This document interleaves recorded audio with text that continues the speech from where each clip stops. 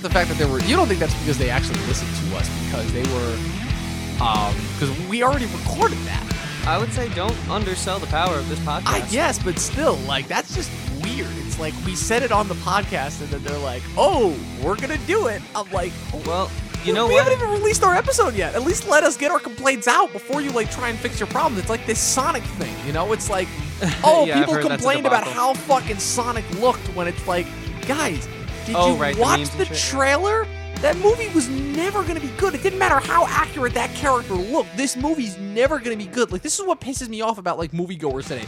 They're more concerned with, like, how accurate Sonic looks than whether the movie's going to be good or not. And we wonder why we're not allowed to have nice things. Or are we rolling? I just realized that we're rolling. What's up, people? We're rolling. This is... I gotta get on to my usual sequitur now. We're back on the Talkin' TV podcast. I'm Dom, the movie nerd. You guys know how it goes. But I'm here once again with my co-host, Chris, the TV nerd. Chris, how you doing, buddy? What's going on, guys? I finally fought the urge to wave because I realized we're not doing video yet. Yeah, took you long enough. But and then when we finally start doing video, I'll be out of a habit that I should have been doing.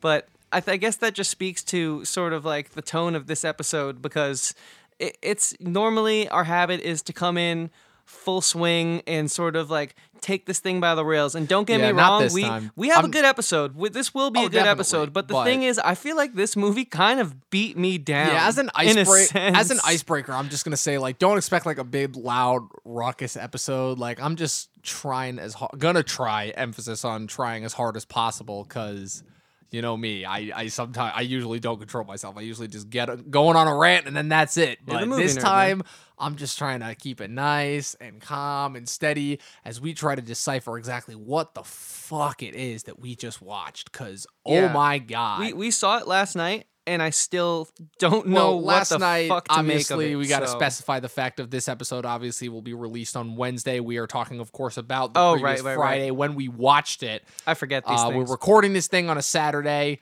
We're keeping to a consistent schedule now. I think we're doing pretty well. But so Chris... And co-host of the year goes to the movie nerd. And, well, I was about to... Well, that's the thing. There could only ever be one co-host, and I would never, ever, ever want to take the spot from the great Tony Guerrero. I don't care what contracts he signed with Spill.com. He is still the one and only co-host. There will never be another one quite like him.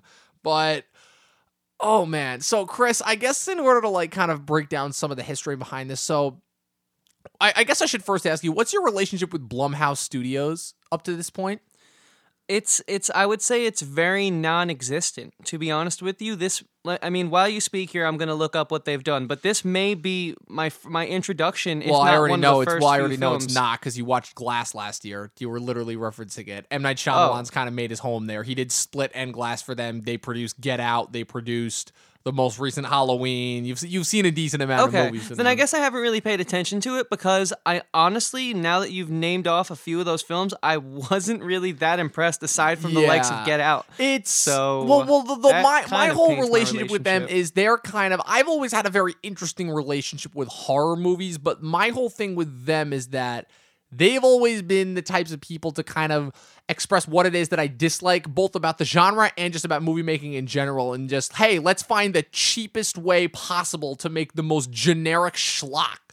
But what got me about them, I guess what tricked me about them, is in recent years, they seem to actually be doing what, again, is something that we loved about TV for so long, which is they did Black Christmas. Yeah, they did. Okay. Thanks for constantly reminding me about that movie. But I feel like I bring that film up too much, but real quick, before you go into this, let me just say then that I haven't been impressed with Blumhouse, whereas when I first saw Lady Bird, which was my first A24 film, I instantly went home, looked that studio up, had to find out more. So I guess, that kind of paints my relationship with Blumhouse. If I had to do a little Facebook thing, I would say it's complicated. Now, Dom, take it away. So just so people know, though. Who is it that shitty movie? Was that an Adam Sandler movie, or was that a Sandra Bullock movie? Anyway, it's one of those late 2000s rom-coms I forgot that I don't about care that shit. about. I'm Jesus like, so are you an Adam Christ, Sandler movie? But I'm like, damn, I can't even remember the celebrity to make that joke. Oh, they did Ma? Yeah, okay, so it is complicated. Yeah, it is definitely complicated. That's a very accurate statement, I would say, because again, they've made, I think, some really good movies that have actually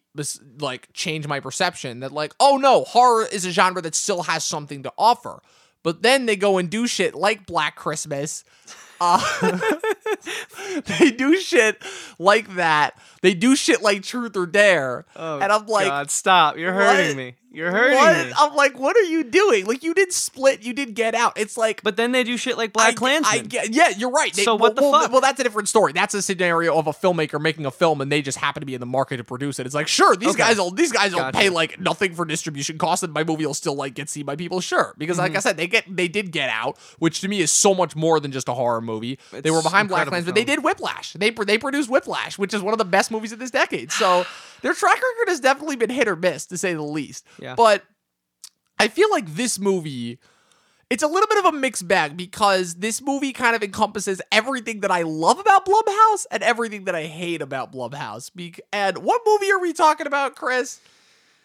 Well, unfortunately, you just want me to say it? Do you want to even do a sequitur for this? I kind of just want to jump in. I don't want to waste any time with this. Like, yeah, I mean, like, I don't want them to think that we're not happy to be here right now, because we are. It's just that if you've seen this movie, you know how physically draining it is on your spirit. Really? So, Dom, really is. Why don't you tell them what we're talking about today? In order to kind of preface, I will say that it's draining in the best way possible, because I will say is that as terrible as this movie was, I'm just knocking this out of the park right now. I'm ripping this Band-Aid right off. As terrible as this movie was, at the very least, I had fun. And that would, of course, be Blumhouse's. They made sure, because they included it on, they made sure you knew that this was Blumhouse's, because they included that shit on every single title card in this movie and in every trailer. This is Blumhouse's 2020 remake of Fantasy Island, directed by the great Jeff Wadlow, who gave us such cinematic gems as Kick-Ass 2 and Truth or Dare. Kick-Ass was cool. Kick-Ass, I didn't really like the second one too much. Well, that's the funny thing about that, is that Kick-Ass 2 I actually don't hate, but now that I think about it, it's mostly just because that movie's saving grace is the fact that because Matthew Vaughn is still a producer, that movie still has just a touch bit of heart that made the first one great, but that movie is so mean-spirited, almost to a fault, but like there's still just enough entertainment schlock that I'm like, okay, I can handle this. So this movie's based on if that title sounds familiar, it's because this movie is actually based on a 70s TV show, one of those shows that you're like, oh wow, this was a thing. It kind of like is in that echelon of like island-related TV show properties somewhere between Gilligan's Island and Lost that kind of got lost in the shuffle, pun intended. I'd never heard of the show before this movie, but the film basically centers around 5 gorgeous-looking model people, because that seems to be Blumhouse's other feature right now. It's just kind of remaking like schlocky CW products. And Jimmy O Yang. And Jimmy O Yang, yeah. Literally. Not to take a shot at Jimmy O Yang, but no, not at all. You get 4 gorgeous-looking CWS models in Jimmy O Yang. It's like... But hey, Jimmy O Yang's the one who could act out of the bunch. True, so yeah, the other 4 people being Maggie Q, Austin Stowell, Ryan Hansen, and of course the great, the NIFA, I think the multi-nominated NIFA actress for fucking terrible performance with Lucy Hale. As the main girl, who is I guess is supposed to start out as like our horror meta character, where it's like, ooh, I'm gonna be the character that points out all the horror meta things that happen in this movie. Yeah, she's like the info dump. And they're approached, of course, by the owner of the island, who is Mr. Rourke. In the original TV series, he was portrayed by Ricardo Montalban, and in this version, he's portrayed by Michael Pena. I'm not going to say that that's a step down, because that would be a gigantic insult to Michael Pena, who has proven time and time again that he is talented and really funny when utilized well. I'm not going to say that this is not one of those scenarios, but I'm also not going to say that it is one of those scenarios. I'll kind of leave that up to I'll kind of leave that up to ambiguity. And so basically, it's a simple case of like, yeah, they're on this island, they won these tickets, and they clearly find out that not everything is as they suspected. They find that they are living their fantasies in obviously the ways that they did not think that they would be. One of theirs dad died in Vietnam, so he finds himself in like this random war zone where he's like serving with soldiers, and one of them being his dad. These other 2, these half brothers, stepbrothers, like this white guy and this Asian guy. They're like just a big millionaire party. But just to backtrack a little bit so they can understand what you're saying by that, because that is true. Basically, it's sort of, they diverge, these 5 that you first meet getting off the plane to the Fantasy Island, air quotes, and then sort of their fantasies bring them together. There's a twist, of course. There has to be a twist, but so each of them sort of go on their own individual journey within this same space, this fantasy island, and then there's a divergence. So Dom, please take it from there. I just want to make that clear. So when we tear this thing apart in a few minutes, it's just there's no misunderstanding from us in the audience. Honestly, I'm glad that you cut me off because I was basically at the end of my summer. I feel like literally I would have to go into explain beat for beat what this movie actually encompasses in order to explain it because very similar to Jeff Wadlow's track record. I guess I can start by summing up my thoughts on this movie, which is that this movie has no fucking idea what it wants to be. Now, granted, what I will say is that doesn't necessarily make for a terribly not entertaining time, because not unlike a film that I saw last year entitled Serenity, this film, again, has a twist that, while not quite to the level of Serenity, just creates for one of the most bonkers, batshit, are you fucking kidding me, how is this on the big screen type of moments that, again, it doesn't make for quality filmmaking because, again, this movie is not good in any way, shape, or form. But, man, does it keep you invested. And, man, you are locked in and you're like, man, I gotta see how this finishes. You had my curiosity movie. Now you have my attention, even though I know I'm looking at a steaming pile of shit. You just can't help but look away. It's like a bad car crash, as they like to say. No, it's not a bad car crash. It's when you know a car accident is about to happen. It's what's going to happen. You know it's bad, and yet you somehow can't look away. I feel like that is the perfect metaphor to describe this movie. I guess I'll give my little take on it. There were parts of this movie where I felt like I was watching a shitty little Indiana Jones scene, or like It 2 almost. The arc felt like it, just because It 2, again, if you remember that episode, I very much so felt that movie really didn't know what it was trying to say or where it was trying to go. Was it an adventure movie? Was it a horror film? Was it a thriller? I couldn't tell you. And I think that this movie falls in the same category. But the number one thing that really kind of ticked me off, because it would have been so fulfilling to me as a diehard fan of this series, my favorite show of all time, Lost, if the homage was good and if it was done well. But just the way that they butchered it is really, I think, it sort of amplified the bad taste people have in their mouths from how this series ended, and that frustrates me because that show is just so excellent. And so it was almost like, to me, it felt like they were just still like pissed off fans of Lost, and I'm just kidding around here, but honestly, a little bit of it felt like, hey, we have some disgruntled fans of the show Lost who just want to fucking say like, hey, you know what, Lost? Fuck you guys. We're still pissed about how you ended it. Look how bad your show actually was. And that's how silly and crazy this movie is. Pissed off, but it's a couple things. Number one, again, this movie is based off of a show that kind of existed before Lost. So again, I don't want to say the trend was already there, but like this idea of like people going to an island or whatever, that's not necessarily the thing. Now, what I will say is this movie obviously takes its cues from Lost at certain points, with specific plot moments that we can get into. But I feel like you're already kind of giving this movie too much credit for actually, trying to put any thought into it, because there was no fucking. This was a situation where I'm like, wow, this is not even a script. This is literally just let's make shit up as we go along. Because halfway through the movie, I was still lost. I'm like, I have no idea what the fuck is happening. This movie has no setup or established rules or anything like that. It changes beats and tones about every 15 minutes, literally. Like, it goes from being a war movie to a comedy to like a heist drug movie to a torture fest. And all the while, it's like, it's got this really terrible, super shallow undertone that, of course, is anchored in Lucy Hale's breathtaking performance, because I don't know what it is about Jeff Wadlow and her, but he seems unable to be able to have her in a movie of his yet, where he can have her portray anybody other than just a shallow, self-centered, really dumb, bit. Like, I get it, they're shallow and self-centered characters, but then there's, writing them in such a way where it's like, not even a 3-year-old could have come up with something this dumb, if you actually think about it. So, I guess, to kind of jump ship there, what, I don't know. I literally don't even know where to go, because this movie just left me so confused. I'm like, I could pick up on one plot point. The problem is that the plot points shift 15 minutes in. None of the acting is compelling to me. I find that the scenery, it's more cheapo Blumhouse production with absolutely nothing going for it, which again is most of the case with Blumhouse, but the thing that gives them credit to me is the fact that they're able to take such a low budget and actually be creative with it. So I guess my question for you then is, what do you make of Blumhouse's model here? Like what was their thought process going in? Like, was it just to like make another shitty cash grab remake? But even still, it's like, it's Fantasy Island. Who the hell in modern day audiences knows what Fantasy Island is? You know, like, well, what was the goal here? Like, I'm legitimately confused. Well, I mean, I think first off, I have to ask you. Actually, I do want to answer that, but let's shelf this for now.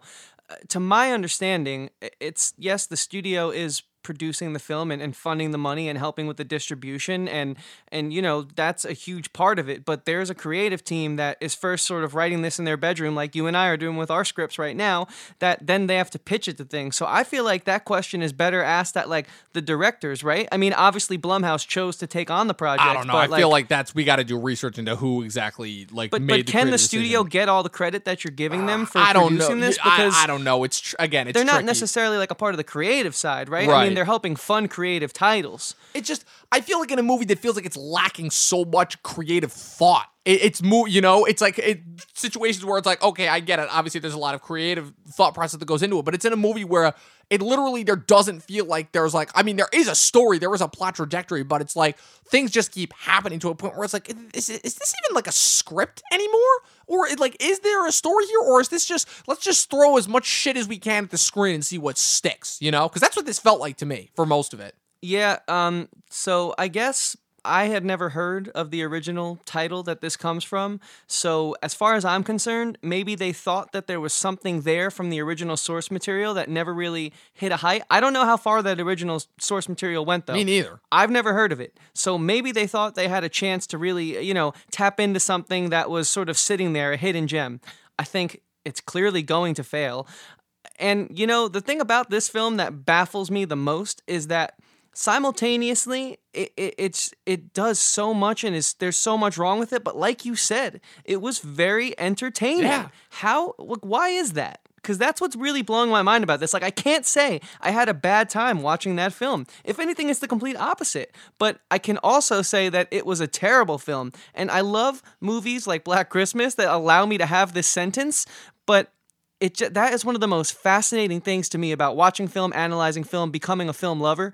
It's just the way that works, right? Isn't that like, that's like one hell of a thing? I think the key difference here between something like this and something with Black Christmas is that Black Christmas, it feels like, though they're both remakes, but Black Christmas feels like something that for the most part just has no thought or effort put into it. That's one where it's just like, okay, let's just play this super safe. It's every horror cliche that you've seen in the book, and at the end we'll treat you for sitting through almost 2 hours of boredom with a little bit of schlock and fun. This movie, and this is actually where I do give credit to the creative team, because the thing about this guy, Jeff Wadlow, again, it's one of the craziest names ever, and I never thought that I would be hearing more from that guy.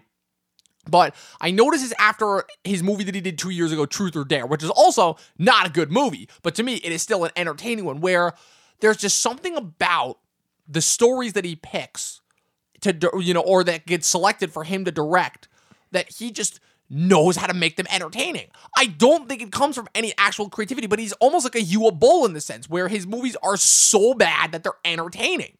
Like, he's not a good creative director at all. Like, I don't think there's anything creative about his style. Like, you look at a Jeff Wadlow movie, and you're like, that's not a Jeff Wadlow movie. It's a fucking Blumhouse movie, you know? But there's just something about the way that he directs schlock and the way that he embraces his the source material that he gets, that I'm just like, hey, man, you just need a better writer, honestly, and you might actually have something on your side. Because I think there is potential in the way that he directs.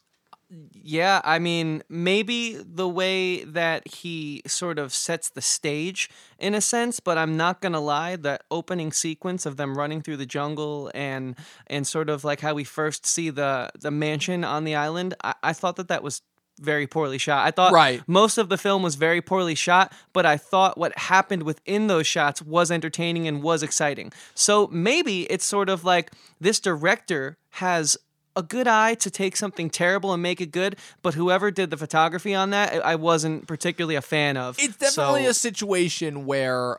I know directors have their guys, so maybe he this might hold him back, I think, personally. To me, this is a classic example, at least if we're talking specifically about this movie, this is a classic example of what we hear about all the time. This goes all the way back to the original Star Wars, where it's like good story, with the prequels, I mean.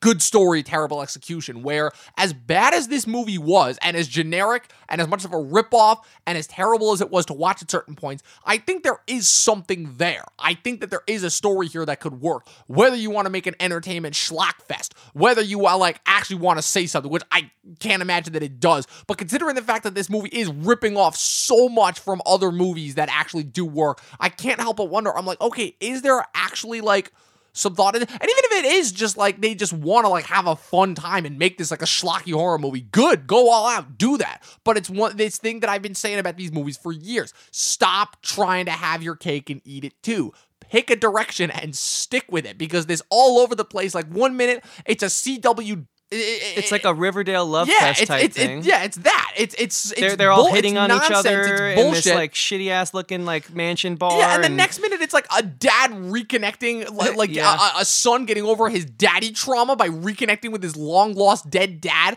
and then it's these two idiots on a party in a cruise getting attacked by drug lords. It's what the hell? And that's not even getting into the halfway point once it's revealed what the island actually is with the Mr. Rourke character.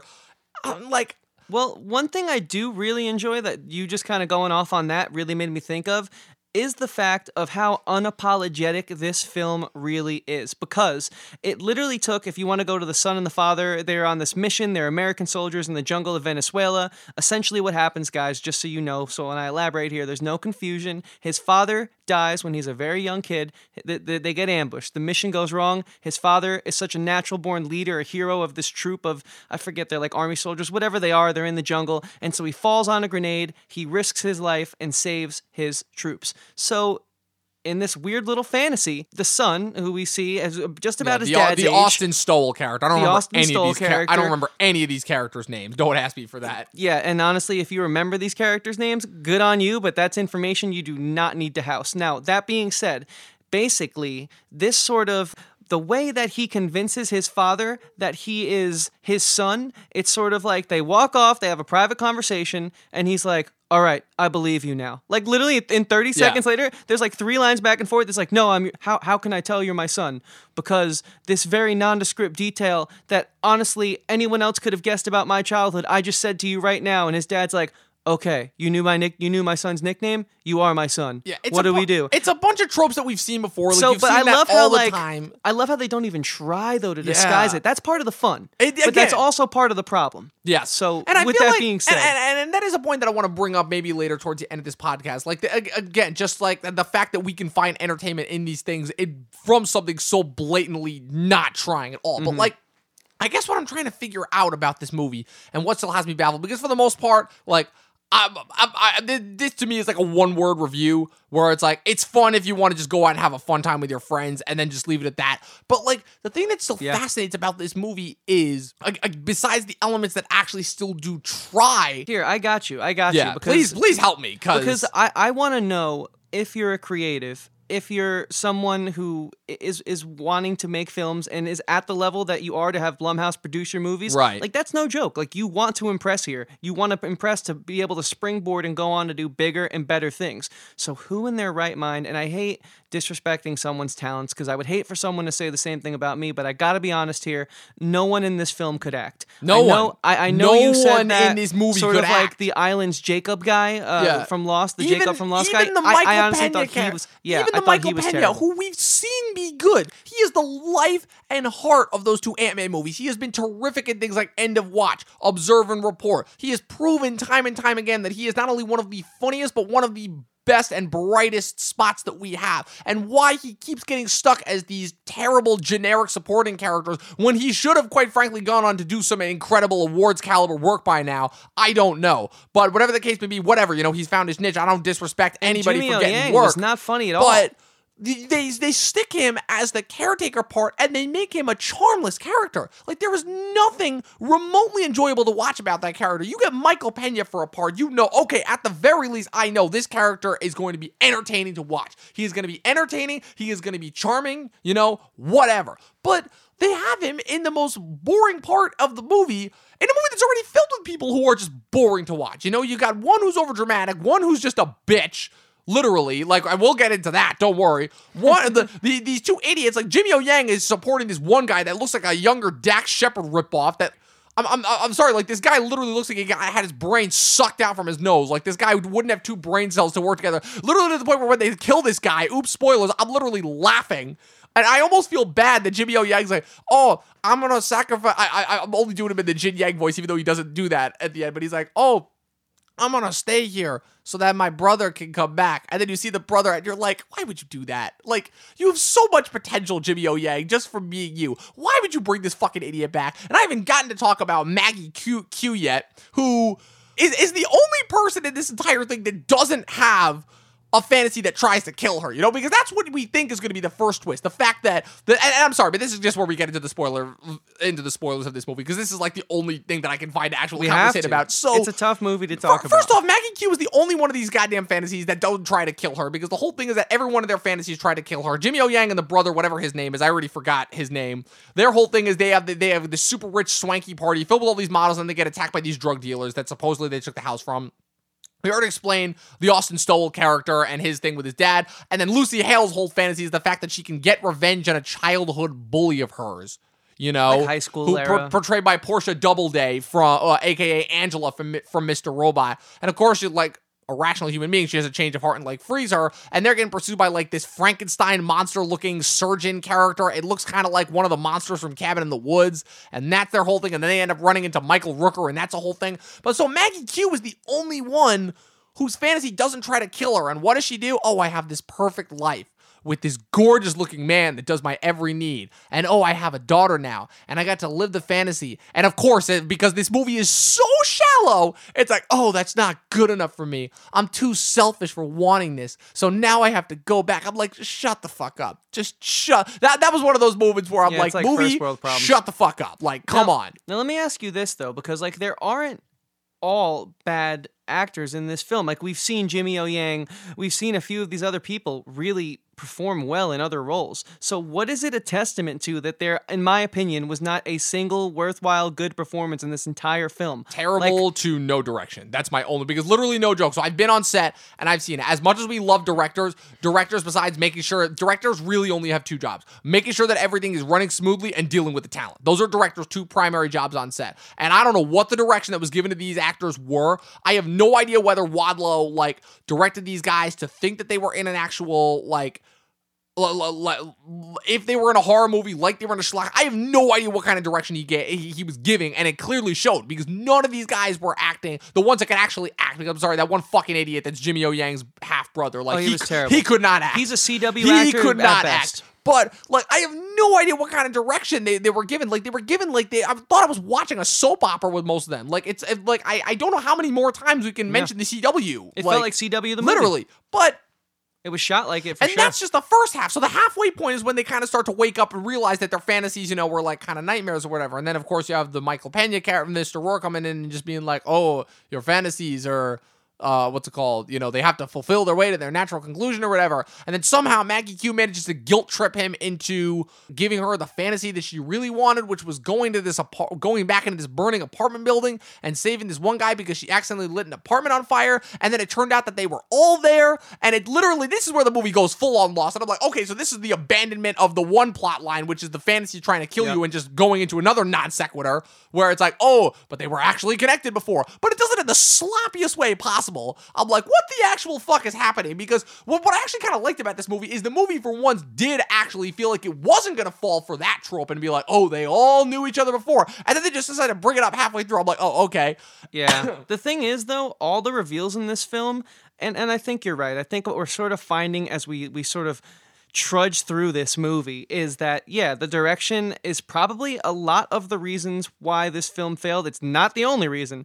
But with that being said, I think what I'm sort of finding, at least in this conversation, is the fact of the matter of, like, even if they had some cool reveals that could have been interesting or could have been homage to other titles, it was just done so poorly that in moments where you should have been like, oh, what was that? We laughed, or we were like, dude, that's like this character's this character from that show, and this guy's that. Like, found more entertainment. You know what I mean? I found more entertainment in the side jokes that I was telling you that had nothing to do with the movie than with this actual movie. Me too. And so after that twist with the fire and the changing of the vision, then Mackie Q, because of course she can't succeed in whatever it is that she's trying to do, because Mackie Q is the only character dumb enough to leave the one fantasy behind that's already working for her and go to another fantasy where she knows she's going to get killed.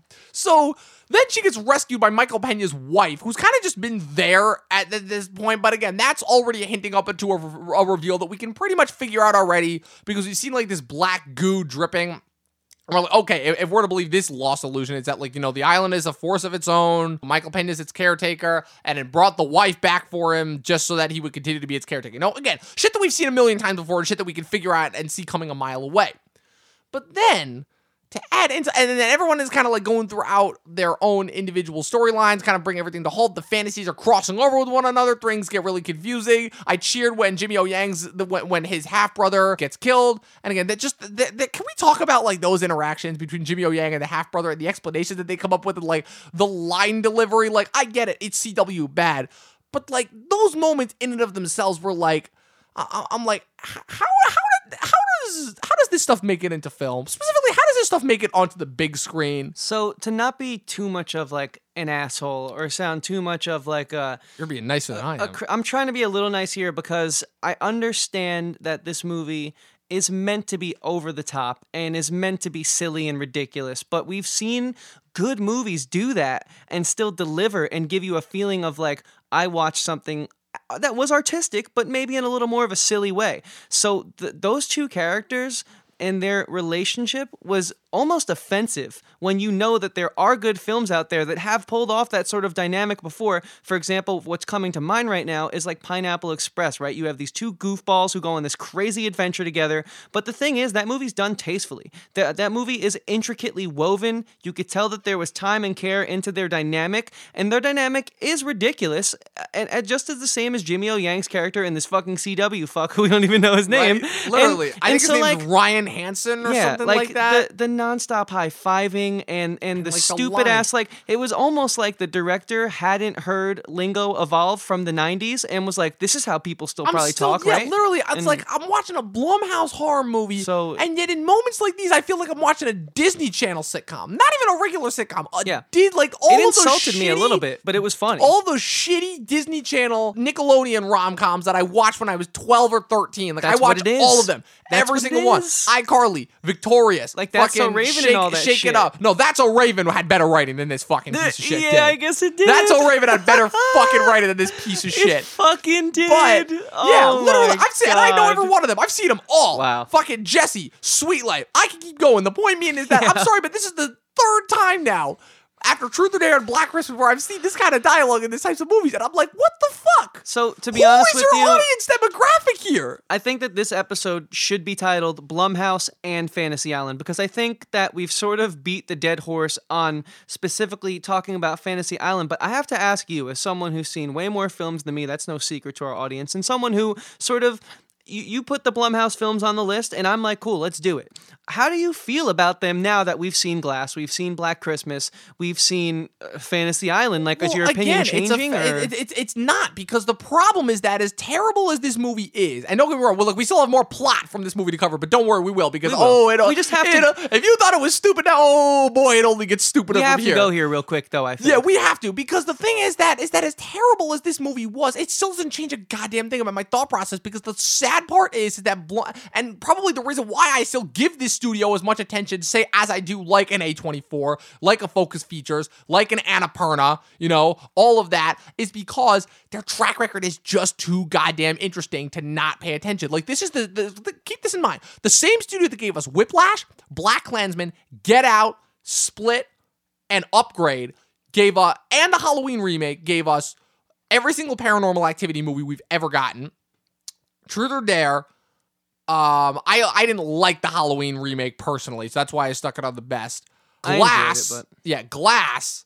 Like, you see where I'm going here? Like, for every hit, they have a miss. For every hit, they have a miss. But this is also the series that made the Purge movies relevant. You know, they started off the Purge series. Everyone thought that shit was going to be a joke after that first movie. And now the Purge is like a national phenomenon to the point where it's almost like a goddamn holiday when the latest Purge project comes out. You know, like they were doing a TV show. Yeah. I think they've got another movie coming out later this year. You know, like Blumhouse is too interesting. And the thing is that I feel like every single time I'm ready to write them off as just being another schlocky nothing studio. Every single time I'm ready to write them off, they're like, oh, you get to get out. And I'm like, fuck, now I gotta pay attention. And then they're like, okay, I don't care. And then they do Truth or Dare. I'm like, okay, fuck them. And then they do Upgrade. I'm like, whoa, what the fuck? Where did that come from? Like, that movie's actually really good. Like, do more shit like that. And I heard the Creep movies with Mark Duplass are both really good. And I'm just like, I literally, they're the only studio where I'm in this position of where, like, I don't know where to go. Every time I feel like I'm in an abusive relationship with you. Like, every single time I'm ready to walk out the door, you give me another enticing reason to stay, you know? And I know that at the end of the day, there's going to be another bullshit reason for me to leave behind it. But just for that one moment, there's that one crumb of gold inside this massive steaming pile of shit. So, you know what I'm saying? Like, yeah, I guess to me, it sort of seems like you're sticking around for because when they hit mystery. Good, they hit great. Yeah. They really do. Like, even though I didn't like the Halloween remake, just the fact that just the fact that they were a studio that got me interested in wanting to watch a Halloween remake. When I've already gone on record by stating that not only do I think the original Halloween is the masterpiece that everybody makes it out to be, I think without John Carpenter, that movie does not stand the test of time as well, but also because that's the movie that kickstarted the subgenre of horror that I can't stand the most, which is the slasher genre. Okay, well, that I think is a conversation for a different day. Definitely. But what I will say is I need to know now because I feel like in this day and age, trailers give you so much that I think we kind of went. I mean, I know we went and saw this movie because it's February, and it's already a lackluster February on top of what February is usually so disappointing because because the February of the last couple of years has been so goddamn impressive. Everybody gives Deadpool credit for that, but me, I would go so far back as even before that with the Lego Movie was what got me invested, and we're in a really lackluster February right now. Yeah. But so with that being said, I wanted to ask you: would you have seen this movie? Say it came out in a May or a June, or this would have just been one that because I feel like we kind of knew this was going to be the kind of movie it was, right? Like, would you agree with that? Just based on the director's track record alone, I kind of had a feeling. Not quite, I didn't know how quite to the level of bamboozled I was going to be after this movie, but I knew it was definitely going to be something. But yeah, in terms of the release dates question, like, release dates to me, like, have no impact on whether I'm going to watch a movie. We only saw this, though, because it's a dull season right now. Well, I was going to watch it regardless, because again, it's one of those movies where it's like, even if this is going to be a bad movie, there's enough interest here for me to want to watch it. But also, it's a fact of... And is that because it's Blumhouse, or is that because of the title? Both, and all of the above. You know, Blumhouse, it's, you know, Fantasy Island, I'm like, okay, this could, like, prove entertaining at the very least. I know this director, even though he's not a good director at all, he's proven to be entertaining. And I feel like this could, like, have some intrigue to it, you know? Okay. I was just trying to, because kind of all of the above. Yeah. I'm just trying to, like, I want to get in your head a little bit on this, you know, since you're sort of more of the Blumhouse aficionado here. I guess, barely. Like I said, they've been around a lot longer than I've been into them. But so, my whole thing is that, can we get to the third act now? Because I really want to spoil this shit. This is where it gets really funny. So the fantasies have all crossed over. The survivors have gotten together. They're like, oh, what the fuck is happening? You know, all that usual shtick. And they're back to being five because even though Jimmy O Yang's brother got axed, they have the subject of Lucy Hale's fantasy, Portia Doubleday, with them now, and they're all trying to escape the island. Michael Rooker, who again was probably the most entertaining character to watch so far, was axed off. But even him, they didn't really give anything to do because him, it's like whole thing is like where, I came here for my fantasy, but I was really an undercover journalist investigating. So it's like, oh, okay. And it's more just like kind of delivered to us, and it kind of relies on Michael Rooker's charm to get us through that character. But so we get to the third act, and they're like, oh, we're gonna get a plane off, and the plane blows up because of the drug lords from the one fantasy. And the whole thing is that now the island has got to the point where now every time they kill a foe, the island like resurrects them as zombies, you know, with its evil like CG black slush. I don't necessarily know what looks worse, the CG smoke monster from Lost or this Blackwater, but whatever the case is. This Blackwater, so 100% it turns out that the source of the island, again, let us know if this sounds familiar here, the source of the island is this underground spring where the water contains memories or something like that. And that's why, because the whole thing that's established, and again, glad that they explained it to me because I would have missed it from the beginning, is that their drinks were spiked with the water, and the water takes their memories and brings it to life. So it's not really giving you your fantasy, you know, if I'm breaking it down to the most technical terms that I can at least understand, it's giving you basically, it's just replaying memories for you, you know, and there's not really anything you could do to change it. It's more so just a matter of like which memory you kind of want to be stuck in, you know? Mm-hmm. And once you drink it, you're locked in. Yeah, and so the Michael Pena character comes in, he like explains it, like, again, it's not really evil, but like it doesn't really matter at this point because he's just so boring. And real quick, you say he explains it, he kind of just bores you to death, and you kind of zone out and don't even hear the explanation. It's the typical third act villain revelation. So it's like, even as boring as it is, like at the very least, it's like, okay, finally some answers. And then we get the creme de la creme of third act twists where I don't know what it is with Jeff Wadlow and his fascination with making Lucy Hale the most shallowest of shallow characters in every single movie that she's in.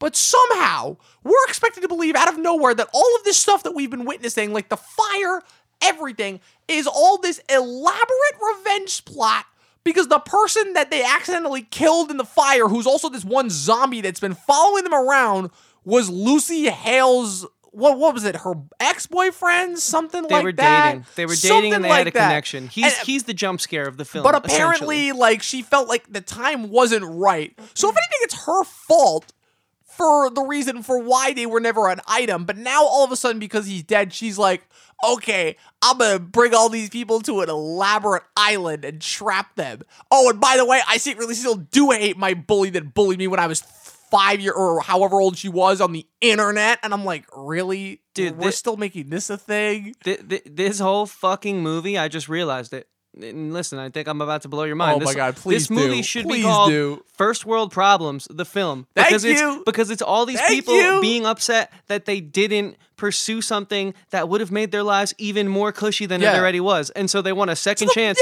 to fucking make their lives even more cushy. It's the worst compelling narrative fucking driving force that I've seen in so long that it's laughable, and I think that's why we did laugh. The only compelling story arc that's not like a first word shallow ass problem is the storyline with the Austin Soul character and his dad, because that's the only storyline that actually feels like it's trying to have some emotional depth. Now, granted, you have these fucking bullshit ass other soldiers that are cracking terrible jokes every 3 seconds, but at the very least, that one feels like it's got some emotional resonance to it, and the rest of it, it's like, yeah, if you want to say that. Wow.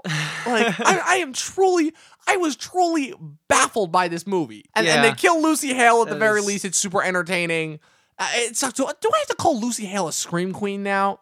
I just realized that. You know the term scream queen? It's like all those girls, those actresses that became famous because they like were in horror movies. You know, Jamie Lee Curtis for the Halloween movies, Neve Campbell for the Scream movies. I think it goes back all the way to like Fay Wray, who like made her name. Doesn't queen signify you're a ruler? Meaning that you have done something good to get in power. I guess I think that might be reading into it a little bit. I know. I'm just being an asshole. I guess, but with that being said, man, personally, we didn't even got to the. Well, I mean, we already kind of talked about it, but the whole Jimmy O Yang deciding to stay on the island as its new caretaker, so that his brother can be brought back. And to that's life. like the ending of Lost, where Hurley and Ben stay back, and they watch all the other people leave the fucking right. island, Except but, you've also got the alternative storyline there, where it's like Hurley is still with them. You didn't finish it. But my bad. I already know what happens. Dude, I have the internet. I already know everything that happens. True. Man, to be honest with you, I know what happens, at least for me right now, and I have nothing else to say about this literally. film. And this is probably going to be our go to our summary and ratings? I'm down for it, because we've broken this movie down. We have tried. We have put both of our minds to use, and we still are at the exact same conclusion that we were before. Like, I'm proud of what we did here today. But like, we worked with nothing. We were given nothing for this episode, definitely. and we made something out of it. Absolutely, and that's more than they did with this film. Yeah. So seriously. in conclusion, Dom, who you want me to go first? You want to go first? You can go first. I've talked about this fucking movie enough. So basically what I will say is this was a fun night out, okay? The movie was making me laugh, but it was also making me feel the reverse opposite of what they wanted me to feel on screen. Very similar to when I recently saw the new Star Wars movie. So with that being said, I'm going to keep this short and sweet. As my good friend Dom said, what the hell? What the hell? What the hell? That is this film. Thank you for just further exemplifying why everyone hates Lost, because guess what? You're wrong, and you just did us a big disservice to us Lost junkies out there. So with that being said, The Island's going to get you, creators of this movie, and I hope that this rating is a little slap in the face to how fucking pissed I am that you just shit all over Lost every 15 minutes in this goddamn film. You're getting 0.25 of a star. Ooh. This was a terrible film, but it was a good time hanging out with you. This is a really bad movie. Yeah. You basically took the words out of my mouth. I'm not a Lost junkie the way you are, so like it was definitely to a point where I'm like, okay, I can tell when this is ripping something off. Despite the fact that this movie is pitched as a remake, there's nothing in this movie that's original. Even if you know that. This is how bad this movie is. This movie is so bad that you know what the tropes are going to be before they even happen. That's how bad they are. It's like you said, it's first world problems, the movie. None of these characters are relatable. Every single minute of this movie is either a cross between a CW nightmare or like something that's trying halfway to be funny, but the problem is the movie doesn't even really know how to balance out humor with anything else. It's a mismatch of tones. The cheapness of Blumhouse shines through. The charm of Blumhouse has always been the fact that they can take their cheap-looking movies and infuse them with really good scripts, and this is not one, not at all.